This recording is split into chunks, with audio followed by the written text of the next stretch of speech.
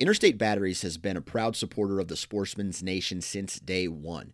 With over 200,000 locations throughout the U.S. and offering 12,000 different types of batteries, stop into your local Interstate Battery store today and let them help you find the right batteries for your everyday life.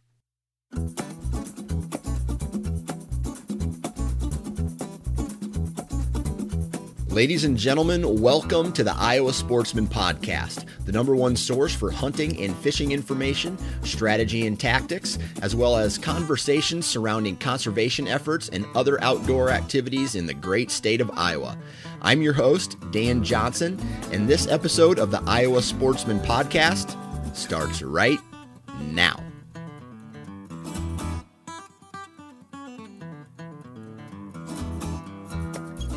Ladies and gentlemen, welcome back to the Iowa Sportsman Podcast. I'm your host, Dan Johnson, and today we're getting into a really good conversation with a guy who has been on the podcast several times now, Tom Peplinski, and we're going to talk about his and my annual trail camera strategy, because for me, this is the time of year where I really like to go and get the cameras out, get them over mineral stations, and start that inventory for the upcoming hunting season. And he does things a little bit different than me, but that's what today's podcast is all about. We talk about the overall strategy and how we use trail cameras in that strategy as far as, hunting whitetails. Now, before we get into today's podcast, we got to do a little bit of housekeeping and we got to do a commercial here real quick. So the first thing I want to say is if you haven't visited iowasportsman.com and have taken a look at their website, there's a ton of great information on that website, right? They have a ton of written articles. You can actually find this podcast there. And it also gives you the option to get the Iowa Sportsman magazine. There's a little button you can click and you can get a subscription right through the website. And just a really awesome website, really awesome magazine with a ton of great content. It's specific to Iowa, but the principles can be used wherever you're at in the U.S. So if you're listening to this podcast and you live in Pennsylvania, pretty sure you can use some of the principles from either the content side of things or the podcast side of things in your hunting everyday life, right? Your everyday hunting life. So just keep that in mind. And also, if you haven't already, please go to Iowa Sportsman Facebook page and just follow along. Here pretty soon we're going to have, I know I've been saying this a lot, but we are going to have an Instagram page for us to follow along with as well. And so just keep an eye out there. Second, the commercial, and that is Bondurant Custom Furniture. BondurantCustomFurniture.com, obviously in Bondurant, Iowa. And they're currently running a Memorial Day sale. I know I should have said this on the last podcast, but it is running until 6/7, which is June 7th. And you can save 15% off all orders over $100 just by entering the discount code Memorial 2019. So the word Memorial 2019, and that's going to save you 50%. And if you're not familiar with Bondurant Custom Furniture, you can check out everything on their website, right? They have, what they've done is they've taken whiskey barrels and they turn them into customized furniture. Now you can buy a barrel by itself. You can buy a flower pot, a clock, a bench, tables, chairs, whatever. If you have an idea, call them up, email them, and say, hey, I'm looking for this. Can you make it out of a whiskey barrel? And they'll probably say yes, because some of this stuff is just really kick-ass. So go visit BondurantCustomFurniture.com. And now we're done talking. Let's get into today's Trail Camera Strategy Podcast with Tom Peplinski. Well, we are back once again by Tom Peplinski. Tom, if this podcast was a bar, you would have your name on a seat, a permanent seat here now. So that's how many times you've been a guest. That's good. I like it. So that's a good thing. No wait, right? No wait for a cold beer. Yeah. How you been, man? Well, wet. It's been a little wet. So I'm lucky. I got my food plots in here like 5 weeks ago, maybe now 4 weeks ago, my spring plots. Yeah. And then since then, it's been nothing but rain. So I know that a Yeah. lot of guys who plant food plots, they always get nervous once they get the seed in the dirt if they're even going to have rain, and it doesn't seem like this year that's been a problem for anybody. No, in fact, the opposite. I know my beans, I think I lost probably, and I'm just guessing, like maybe 30% of my beans. Just I'm guessing they just molded in the ground, or just too much water, germinated and died, or I don't know. Yeah. I've noticed that a lot of the places around me that have crops growing in the fields right now are well tilled, right? They are well drained. They have, they've been working in the past couple of years of putting drainage throughout the fields. But then I see some other ones that are not looking so hot and standing water in them, and that's never a good thing. No, I mean, I don't know the percentage, but down by me, I would say that less than half is even planted, and what's not planted is probably going to have to go to beans, and the weeds are over a foot tall now and standing water everywhere. So, I mean, if it stopped raining today, you're looking at 10 days before, I'm guessing they could even get a planter in the fields at this point. Yeah, it's just straight garbage around here as well. Have you ever lost whole crops, whole food plots due to massive amounts of rain before? No, I've lost it to drought though. Lost it to drought. Okay. Yeah, I've lost it to drought a couple years, and then I had to rethink my spring planting of either corn or beans or something like that. I had to rethink it for the fall because of the drought. Right.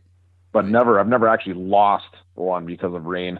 Gotcha. And like I say, my bean plots are, I lost probably 20-30% of the seed. They didn't even germinate, but they'll be fine because they'll fill in. So it's not really that big of a deal. So I guess if I had to pick, I'd take a little more rain than not. But this year's kind of the exception. It's pretty much a disaster down here. Right. So just right off the bat, when you lose a food plot to drought, and it's like, okay, the seed's in the ground. Hopefully this rain hits. It doesn't hit. It just doesn't happen. What is your strategy on the back end of that? What are you planning in early fall, late summer to prepare for the deer season? So if I'm losing it to drought, that means more than likely it was a spring, something I planted in the spring, and then by July or very early August, I know it's beyond salvageable. Like the beans will actually start to yellow or die off, and the corn is 4 feet tall or whatever, and it's going to die. Yeah. So then I'm just switching those over to a green food source, but those food plots were put in for the grain, so that I would have for my late muzzleloader season. So then I'm thinking, okay, what can I plant that I can still hunt in December and January? And that's usually winter rye and maybe the brassica varieties that have the bulbs. So like a purple top turnip, something like that. Okay. That would be what I'd plant. I'd till under the beans or till under the corn, and then plant. Yeah. Probably those two varieties.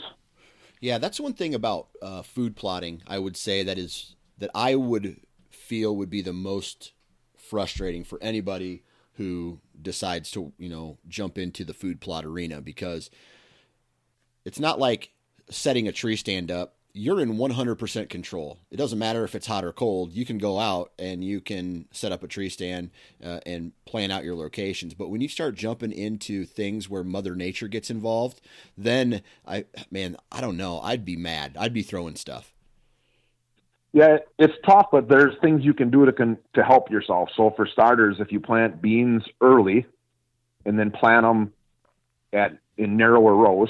So instead of doing like a planter at 30 inches, if you broadcast them or use a planter at, let's say, 7.5 inches, they'll canopy over much faster, and that'll help you with drought.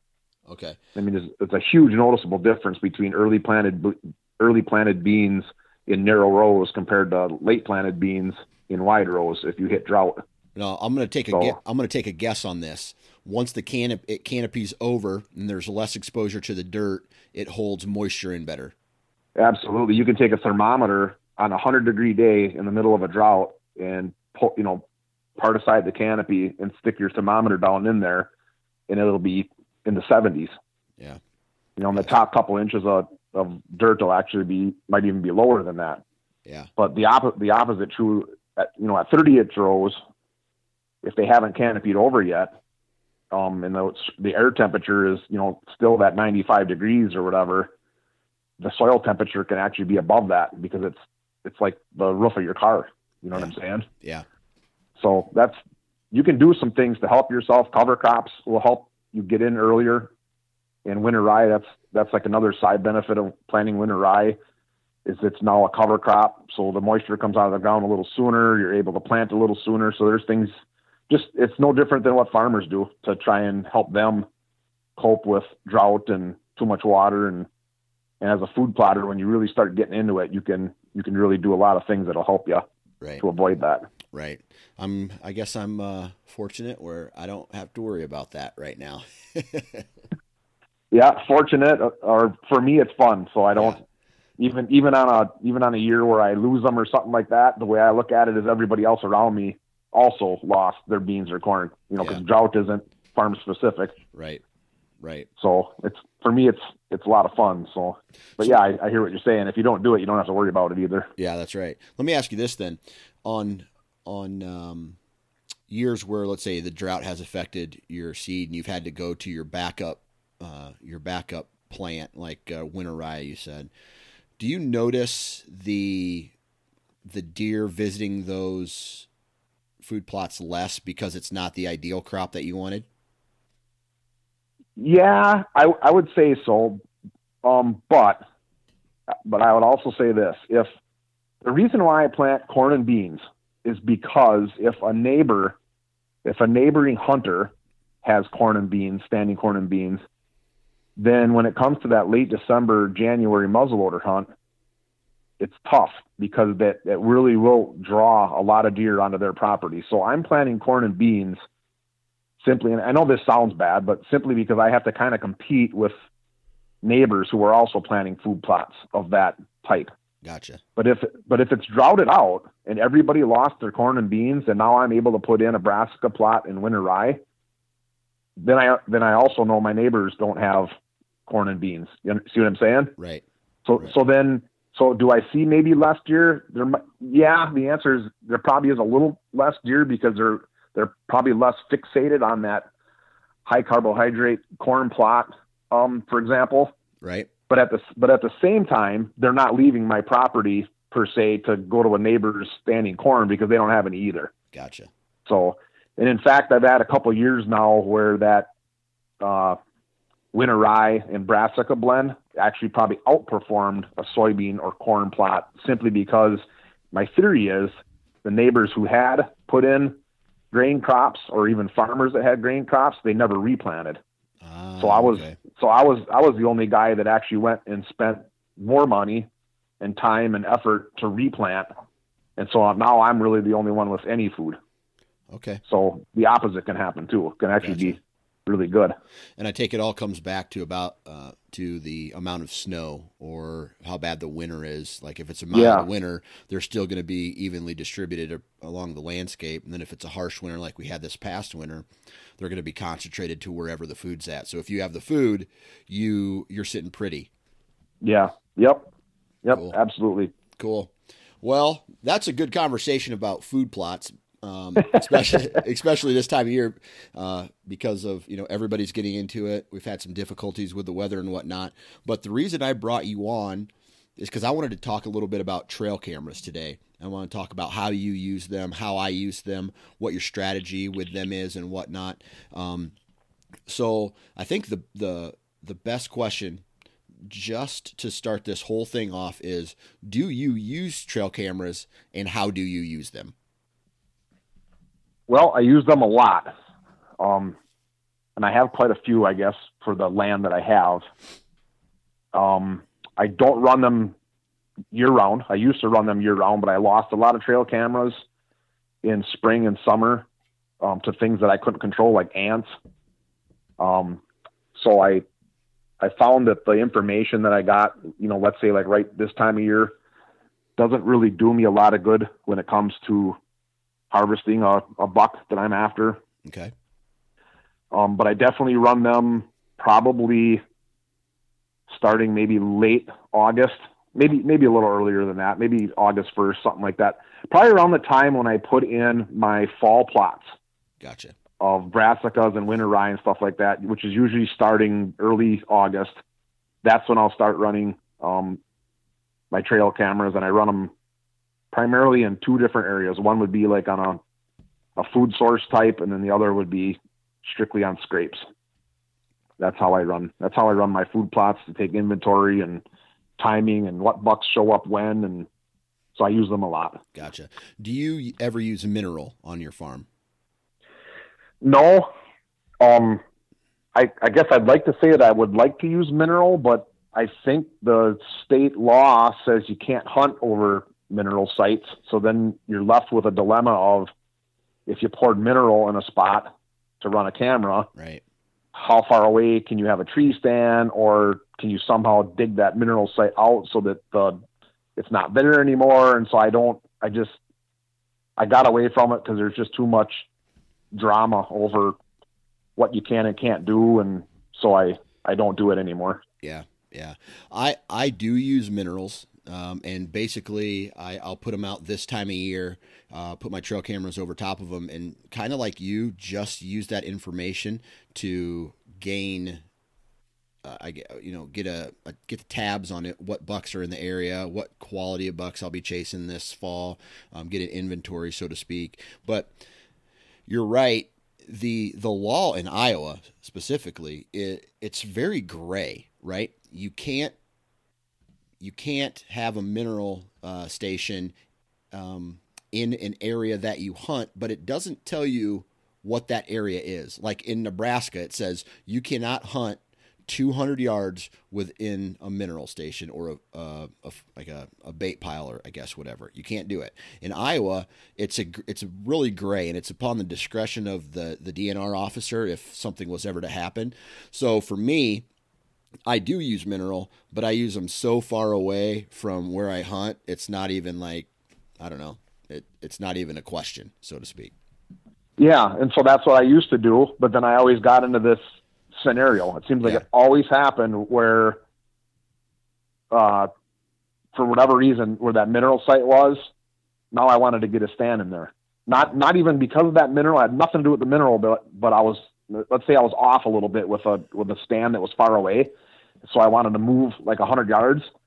Then I was thinking in my mind, well, okay, now that's 100 yards closer to this mineral site that I had in the summertime. And so now I'm thinking, can I really put a stand there? And so now I just got rid of it because like you said, there's just too much drama. So then I actually thought, well, should I take like a shipping pallet and throw a shipping pallet over top that mineral site once I'm done using it for camera, so that I could explain that I'm not trying to attract deer there. And to me, it was just too much. Right. And so I just quit doing it.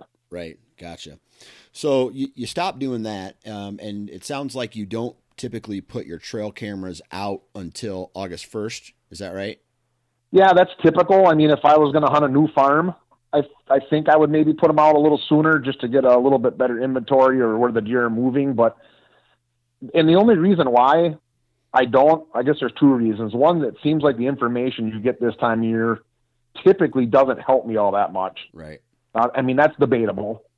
But the second reason, and really the bigger reason, is I've lost a number of cameras because ant infestations or rain.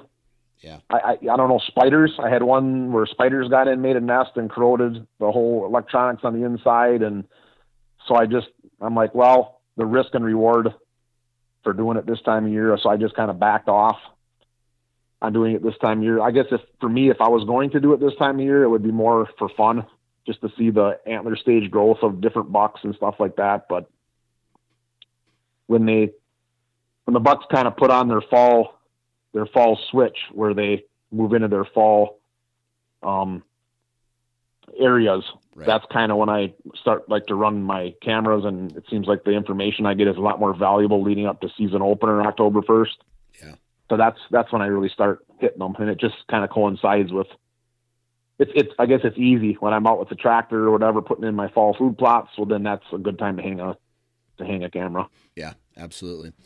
It's crazy because I love running trail cameras, and not necessarily this time of year, because I agree with you 100%. There is a shift that happens in the fall, so any pictures before that is just to let you know, like, hey, this deer is still alive. Especially if it's a deer you've been following for a handful of years, and now he's something promising. He's that shooter that we all want to go after, or it lets you know, like, hey, that 3-year-old that I passed up last year, he's still alive. He's a 4-year-old now, so now he's on the hit list, and just for almost peace of mind, if that makes sense. Sure. Yeah. And I try to do the same thing at the end of last season. So what I'll try to do is run my cameras later.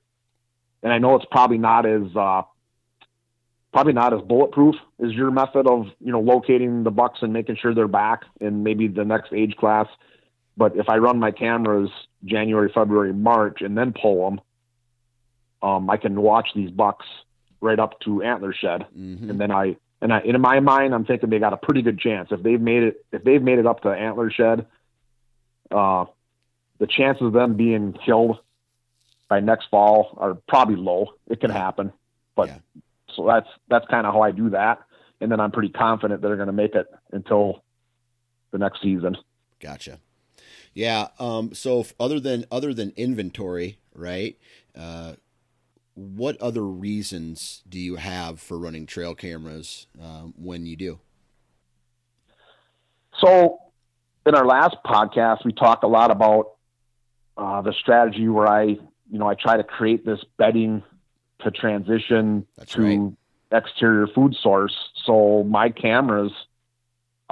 lot of my cameras are put on these transition area, small, junky food plots where I have my tree stands, where I have a lot of my tree stands, and they're easy to check because it's non-invasive, because that's how the stand is laid out. We talked about all this in our last podcast. Yep.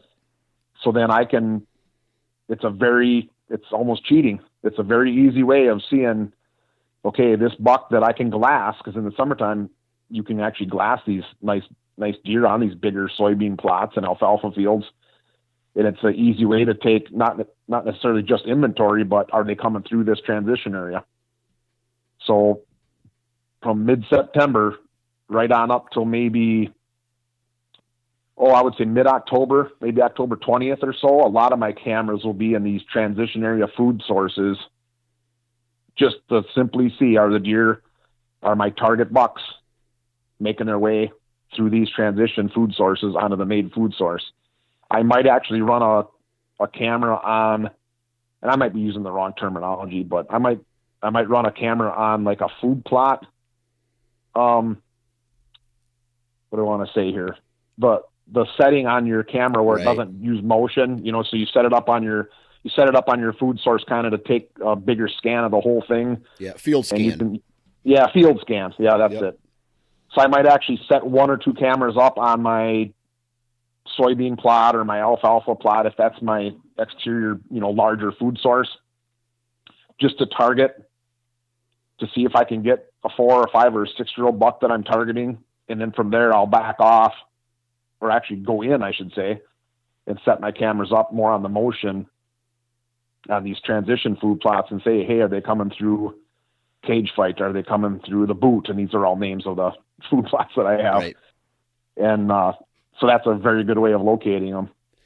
Yeah. And then it seems like by mid-October, as soon as the scrapes start to open up, then I'm putting them on scrapes. And a lot of time my mock scrapes or even natural scrapes are still in these transition plots, but I'll just re-aim the camera to make sure that I'm covering that scrape.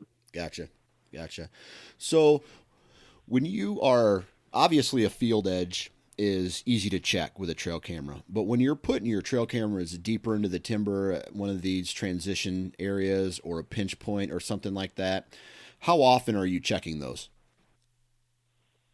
Well, only when I can. So if one of these transition areas is huntable, let's say only with a north wind, and in my mind, I'm just picking some of these spots, then I'll only go in there and check it with a north wind. So it might be once a week, might be 2 weeks. It depends on when you get that north wind. I don't go in and just check them nonstop because I have such a history with my farm. I guess that's a good point. If it's a new farm or a new area, I think you should probably check them more until you get a better grip and a handle on how the deer are using your farm. Right. Because if you check a camera, let's just say opening day, October 1st, you check a camera, and whatever information you get, you don't check that camera again, and let's say until October 20th, you might miss information that's huntable that camera got for you if you didn't check it for 3 weeks. Yeah. For me, on my farms, I don't have that because I kind of know what I'm going to get already. I kind of know what to expect, and this is just a way to verify, which travel pattern they're using, if they're making it there during daylight hours. It's more of a verification of what, in my mind, I think is already going to happen. Yeah. So I'm able to check them less. Gotcha. If that makes sense. Yeah, it does. It's weird because I think what happens is a lot of hunters, I don't know. I look at trail cameras as almost a catch-22. Sometimes they're really helpful as far as strategy is concerned, and then sometimes they are almost negative to the point where if you're going in and checking them too much, you're putting more additional pressure on an area that already has human intrusiveness. Or at the same time, a buck comes through. You check a trail camera, a buck comes through 5 days ago. And now you're focusing all your attention on this particular area on historical data, something that happened 5 days ago. And I think a lot of times guys might get caught up in, hey, yes, I have a trail camera picture of him here, but it was 5 days ago. And 5 days ago, especially if it's in the rut, that deer could be in the next county. Yeah, I couldn't agree more. So the first thing you touched on would be like putting more pressure on the deer. And I 100% agree with that. So people need to be careful when they're putting their cameras out, that when they're checking them, they're not basically hunting the deer, because every time you go in, your scent is blowing around and you're making noise and the deer can see you. And if you're bumping deer either with your scent or with your noise or whatever, that's like hunting the deer. So that's not a good thing. So I don't typically put any cameras that are in this basically kind of like invasive area where there's even a remote chance of me bumping a deer. I mean, I'll take a chance if I'm hunting, maybe once or twice a season or 3 times a season to go to a spot that's kind of pushing the edge of what I feel comfortable with because I'm hunting. Right. So it's kind of a high risk, high reward type of thing. But if you're doing this for trail cameras, there's a high risk and zero reward because unless your goal is to simply get pictures of nice deer. If that's what your goal is, to get a bunch of nice pictures, well then have at her. But if you're going in and you're checking these cameras that are, really invasive to where the deer are bedding and your scent is blowing around and stuff, you're doing yourself a lot more harm than you ever could be doing yourself any good. So I agree with that 100%. Yeah. I'm just gonna take a moment and break down my trail camera strategy throughout the entire year, and I think I've refined it enough to where I know, like just like you, right? You kind of have an idea of how your farm operates, what the deer are doing at specific times of year based off of specific crop rotations. Like you've been hunting a long time and you know what the deer are doing.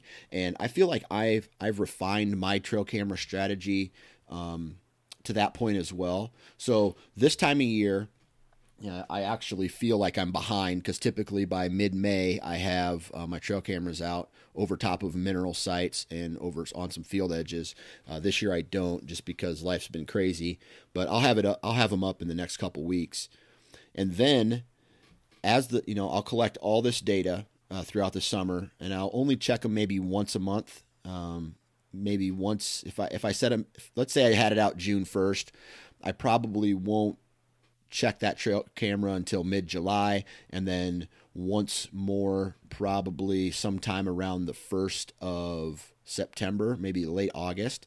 And when I check that last time, it will also be a switch. So I'll be taking them off the mineral sites, and I'll be putting them into historically good pinch points and travel corridors and staging areas, just because, as we all know, during that shift, the deer start to go back to nocturnal patterns, right? And they just shift, right? They become hardcore, and then they become a whole different creature. Mm-hmm. So, and then from there, then I'll have a couple that I've never had out the entire summer. And as I'm walking in the farm and walking the field edge, if I see a really good scrape, I'll pop one up on a scrape. But nothing too complicated quite yet. Now, as the hunting season rolls around, that's when I start playing trail camera bingo. Basically, I'm moving them all around, and I've seen from the stand a big shooter buck, or I have another trail camera in an area that got a picture of a big shooter buck. I'm taking all my trail cameras that I have access to that are can be easily moved, or if I have any left in my truck, and I am bringing them in on that area. And then during the hunting season, I'm checking those cameras just a little bit more because I want to see where this deer's coming through. And basically, I've heard this term used before, so I can't take credit for it, but you cast a big net, and then when you get a hit somewhere, that net becomes smaller and smaller and smaller until, hopefully you're getting trail camera pics of the buck that you're after every single day. And at that point, it becomes the chess match of tree stand location, right? And you know where the deer's coming out. You just have to intercept him. Yeah, I can definitely see that would be a solid strategy for game cameras. Yeah. The only way I leave my trail cameras out all year round these days is because I forget about them, and which really sucks because I wish I could gather information all the time. But I've had in the last 3 years, I've had 7 trail cameras stolen. And, oh boy. Yeah. And you want to talk about something that pisses a guy off, and he starts acting like a kid and stomping his feet and cursing and all this stuff. It's when someone messes with my trail cameras, and they've cut bolts, they've cut down trees that they were on to get to them. So now it's almost like I don't want to use trail cameras in those areas anymore, but that's where the deer are at. And oh man, I don't know. I could go down a rabbit hole with that. Yeah, I guess I can honestly say I've never had a trail camera stolen ever. So I'm doing good, because I hear a lot of people saying that they have that. Yeah. So, and I've run them on public ground too. I've never had one stolen. So I don't know. I guess I'm pretty lucky there. Let me ask you this. You talked about your trail camera locations into October. How does that change once the rut hits and you're starting to hunt real heavy? So I guess I'm a little bit like you. I start out on food, and I start out on these transition food sources, and then mid-October I strictly run scrapes. Just about everything I have would be on a scrape, with the exception of maybe I would put one on a food source if I'm trying to capture still a bed to feed pattern of a buck or something like that. But otherwise, everything is on scrapes. Gotcha. And then it seems like they'll stay on scrapes until probably the end of November. So probably the whole archery season, I'm on scrapes. And then at that point, I will transition just about everything I got back on food sources, and I'll start getting ready for that muzzleloader season. That's when I really start using a food plot scan mode, whatever it's called, and I'll start seeing which bucks are using which big food source and where are they entering, and then from there, if I want to put a camera that's kind of on that trail or on that draw leading out to that food source, I'll do that. But primarily it's food, and then on scrapes, and then back to food. And then not that your strategy is wrong, but I don't move my cameras around a lot, but maybe that's because I have a bunch of them. So I don't really have to move. If I only had 1 or 2 cameras on 120 acres, let's say, and I picked up a nice buck, then I'd be tempted to try and figure something else out. But I have all these transition plots covered. I have all my fence jumps covered. I have pretty much every draw covered. So I have an inventory of what's there without moving cameras around. Yeah. The only problem I get into is if you get a wind direction that's, let's say, out of the south for 10 days in a row, and I need a north wind to go into a certain area because I don't want my scent blowing around. I'm 10 days old on that data. Yeah. But having said that, I'm familiar enough with my farm or farms that doesn't seem to hurt me all that much, because I do think that that's a big mistake that hunters make, is they put a lot of pressure on the deer herd with cameras. Yeah. I would like to mention one thing, and I found this ever since I've been running trail cameras, is you think that by having cameras out on scrapes and trails and draws and fence jumps that you just get all these deer. So like you said, you're watching a 4-year-old buck all last year, and maybe you were trying to get him and you didn't. So now he's 5 and you didn't pick him up all summer on minerals, and you didn't pick him up all fall. I would definitely say that doesn't mean he's not there. I can give story after story. If we were sitting around a campfire right now, Dan, I could get into them all, but I can't count how many times we've written deer off. Yep.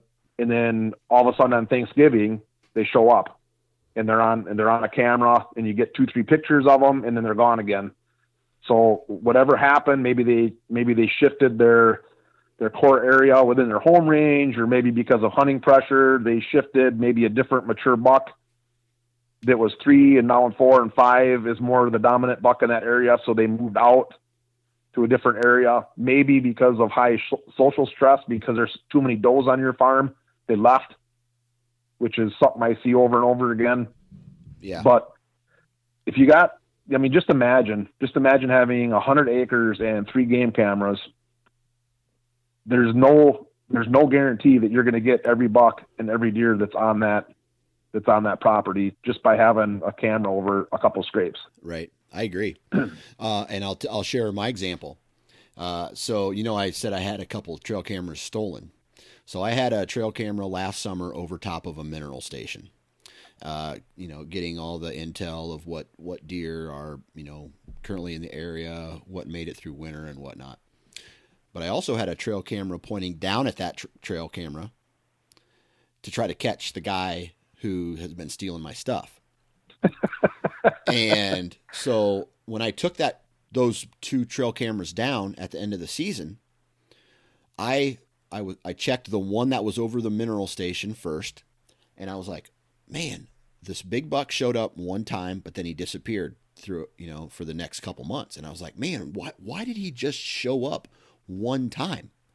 Well, then I checked the trail camera in the tree, and this buck actually showed up in the area 10 times, but the other 9 times he walked behind the trail camera that was on the ground and didn't visit the mineral station.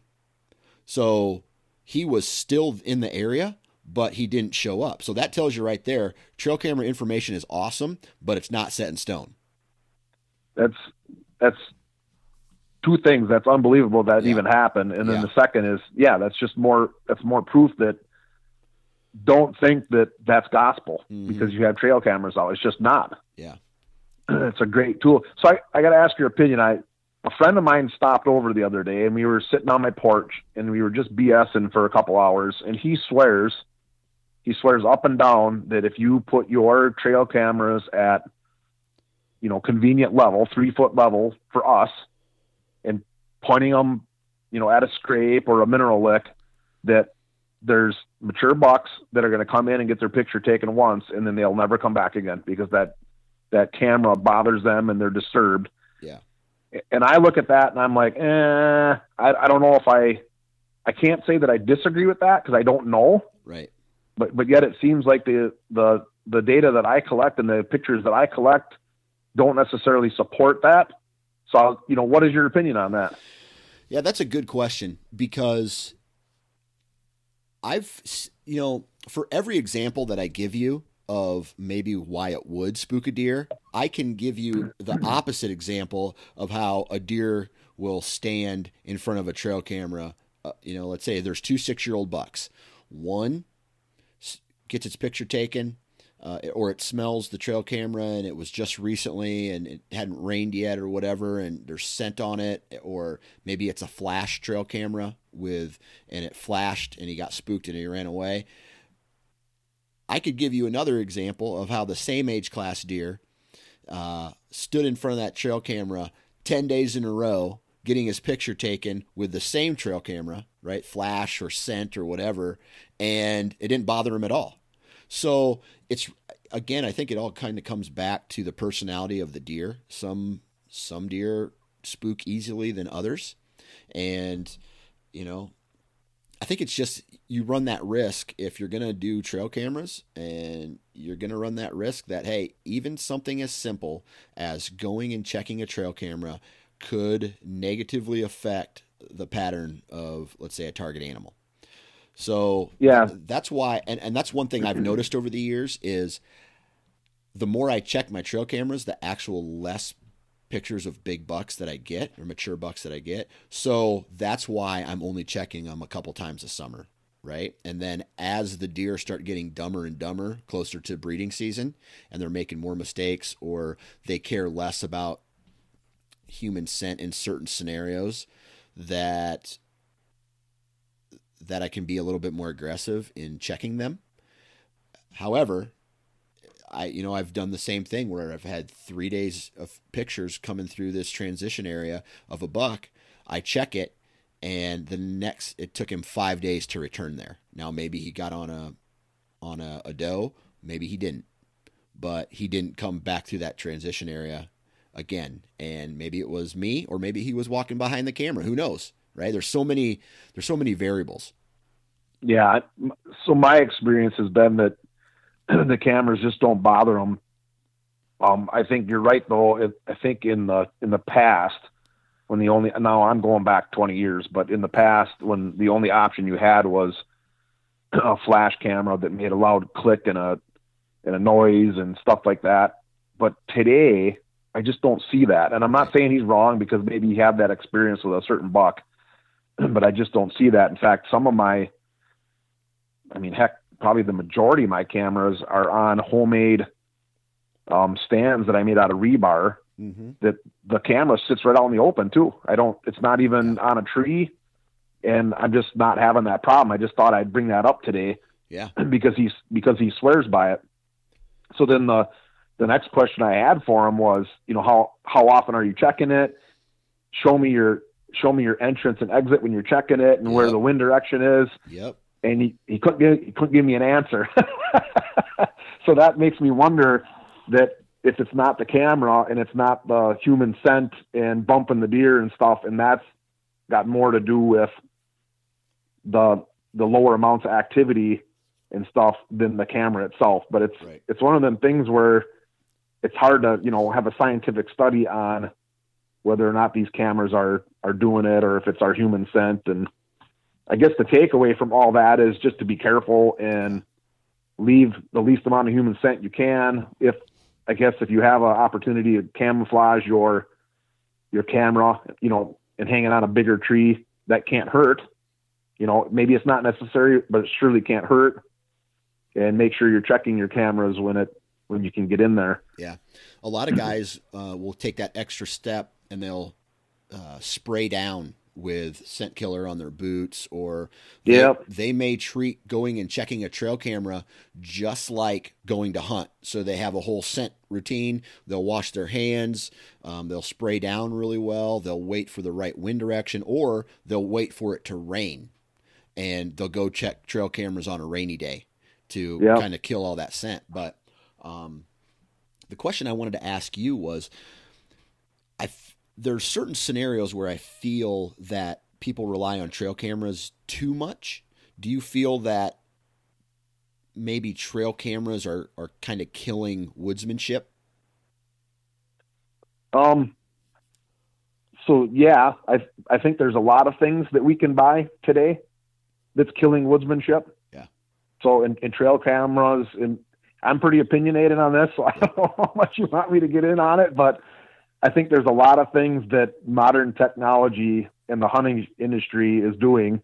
And I'm not saying it's their fault, because if I came up with some new invention that would help hunters and I can make some money on it, I'd be all in too. So Right. I'm not saying that there's anything wrong with that, but there's a lot of things that are out there besides cameras that are killing woodsmanship, and cameras is definitely on top, because people, it's almost too easy. I mean, the cameras now, we have cell cameras, Yes. so you don't even have to check them. And then they got, I don't know if we can use brand names or not on your podcast, but there's one now that you can put out, let's say a dozen cameras, and then you have one camera that's real easy to check, and then all those dozen are downloading basically their cameras to that dozen. And and this is all stuff, don't get me wrong, that I look at and I say, that is phenomenal. That's awesome. But at the same time, I don't have any of that stuff, because at some point for me, it's like, when does it become too easy? Yeah. when does it become where we're no longer looking at tracks and we're using our eyes, spotting in August and September the way we used to, instead of using cameras. So at some point, and that's a personal choice for everybody, but at some point, I think you're 100% correct that people are relying on cameras because maybe they've lost the woodsmanship and being able to tell a pellet from a mature buck compared to a fawn, and a track, and a stride in some shallow snow of a buck compared to a doe. And a lot of people just don't have that woodsmanship anymore, because they're relying 100% on trail cameras. And I think that's a mistake. Not only do I think it's a mistake because we might lose some of that knowledge that we can pass down to the next generation on, how I was raised when I started hunting, because we didn't have none of this technology when I started hunting. So we're losing some of that. And then the second thing is that at what point is it too much? Right. The deer's senses is what they have, and we're a predator. And at what point do we eliminate basically all their uses of their senses? And now it's almost like we have an unfair advantage. Yeah. Yeah. So it's crazy, because at that point you can start getting into the conversation of, hey, is long range shooting, ethical? Is a deer can't use its, senses, from 300 or 400 yards away, 500 yards away, whatever. You can start talking about, I was talking to a trail camera manufacturer as recently as like 3 months ago. And he made a good point when he said, anything that your phone can do, a trail camera is going to be able to do here pretty soon. Just like security cameras in your home, you can log on to your phone and you can see what is going on in your home right now. I would say probably in the next year, there's going to be trail cameras that you can check like a security camera. So if you have a food plot out there or in a pinch point, you can sit and you can watch what's going on from that trail camera. And just imagine you're sitting there, you're watching on your couch, you're watching basically a live feed of the woods. A shooter buck comes through. You're like, okay, I know exactly where he's going. You counter that by going to the next tree stand or where you think he's going to be in 30 minutes, 40 minutes. And then guess what? Now all you're doing is showing up to shoot an animal. So, right? It's crazy. Yeah. You can just go off the deep end with thoughts like that. Yep, absolutely. There was a guy that hunted with me last year, and he had a cell camera. He had one. And so that was an example, Dan, of where I actually put a camera where I never would put one. Yeah. And I put it back in toward the timber in one of my funnel areas that I would never run a camera there. Yeah. And I go in there to hunt when the wind is perfect and everything, but I would never run a camera there because the only time you can check it is with a southeast wind, and it's got to be breezy and et cetera, et cetera. But I put that trail camera in there that worked off a cell, and it was amazing the number of nice bucks that camera got, and daylight pictures and just the movement, but we never had to check it. So it was pretty cool. But at the same time, I was thinking, is this cheating? And we used it, but at some point that's I guess to each their own, but there's certain things that I don't do that I think are just, I'm like, yeah, even if it works, I'm not doing it because it's to me, it's too much. I still have to put in my time and do the things that I think that I have to do to harvest a deer. And, some people are probably listening to this thinking, yeah, but you put in food plots and that's cheating. And I get all that. So I'm not trying to cast a stone on anybody. That's Absolutely. Why it's a personal choice. And that's why I'm saying for me, so far I've selected to use trail cameras that are kind of limiting in their ability and maybe even using any trail cameras is too much, but yeah. That's definitely a conversation of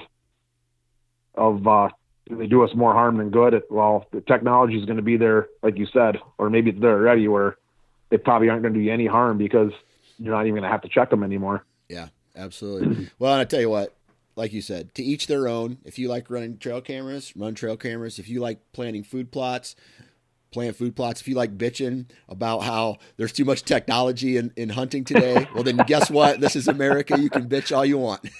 Yeah. That's how I look at it. That's when people get into it. I'm like, hey, do what works for you. And if you're doing all of it and none of it's working for you, then you're probably doing something wrong too, That's right. So, That's right. Hey, I wanted to share one other kind of a tip.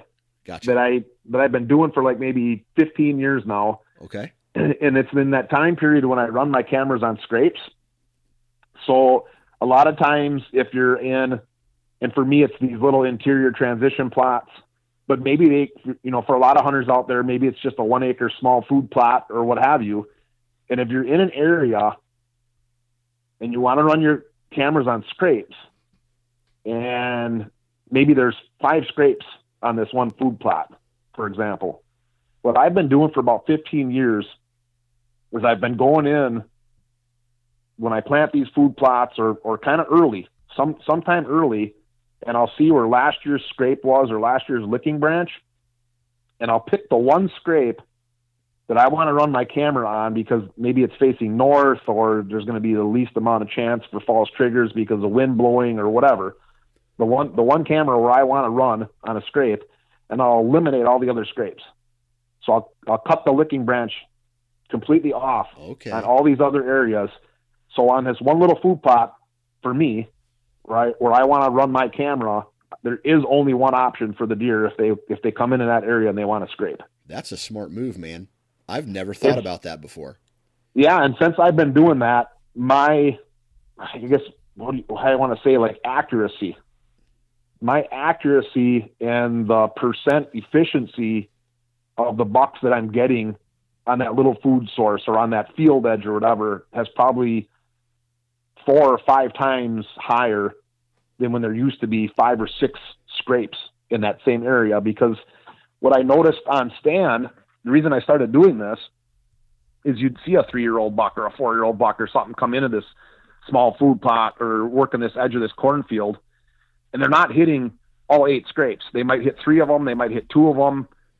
And then they're dipping back in the woods or doing whatever. So I started thinking to myself, well, if my camera was down on that 5th one and the 3rd scrape is where he stopped and cut back in the woods, then I'm not getting them. Yeah. You know what I'm saying? So 15 years ago, I just started doing that. I just started eliminating all the licking branches. So there's just 1 scrape left for the deer. Or a lot of times it's my mock scrape, because that's precisely where I want it. And so I'll eliminate all the other licking branches. And it seems like the efficiency of my cameras, I shouldn't say it seems like, the efficiency of my cameras is phenomenally higher than when there was more options for the deer. Yeah. Man, that's a great tip. I'm going to start doing that. Thanks, man. It really does work. I don't know if you can do it, in right at the prime time or whatever. So I try and go in there and really kind of hack them off early. Yeah. But yeah, I mean, it really does work. That's awesome. That's a great way to end the podcast with a good tip from Tom Peplinski, man. That's awesome. I'm going to start doing that. And that brings us to an end of this podcast, man. Really appreciate it again, hopping on. And me and you will have to share some trail cam pics this year once we start getting them. All right. It's been a pleasure once again. Just want to send a big thank you again to Tom for hopping on the podcast basically whenever I ask him, and it's all on short notice, so huge thank you for your flexibility. Huge shout out to Bondurant Custom Furniture. Again, bondurantcustomfurniture.com. Go check out their website.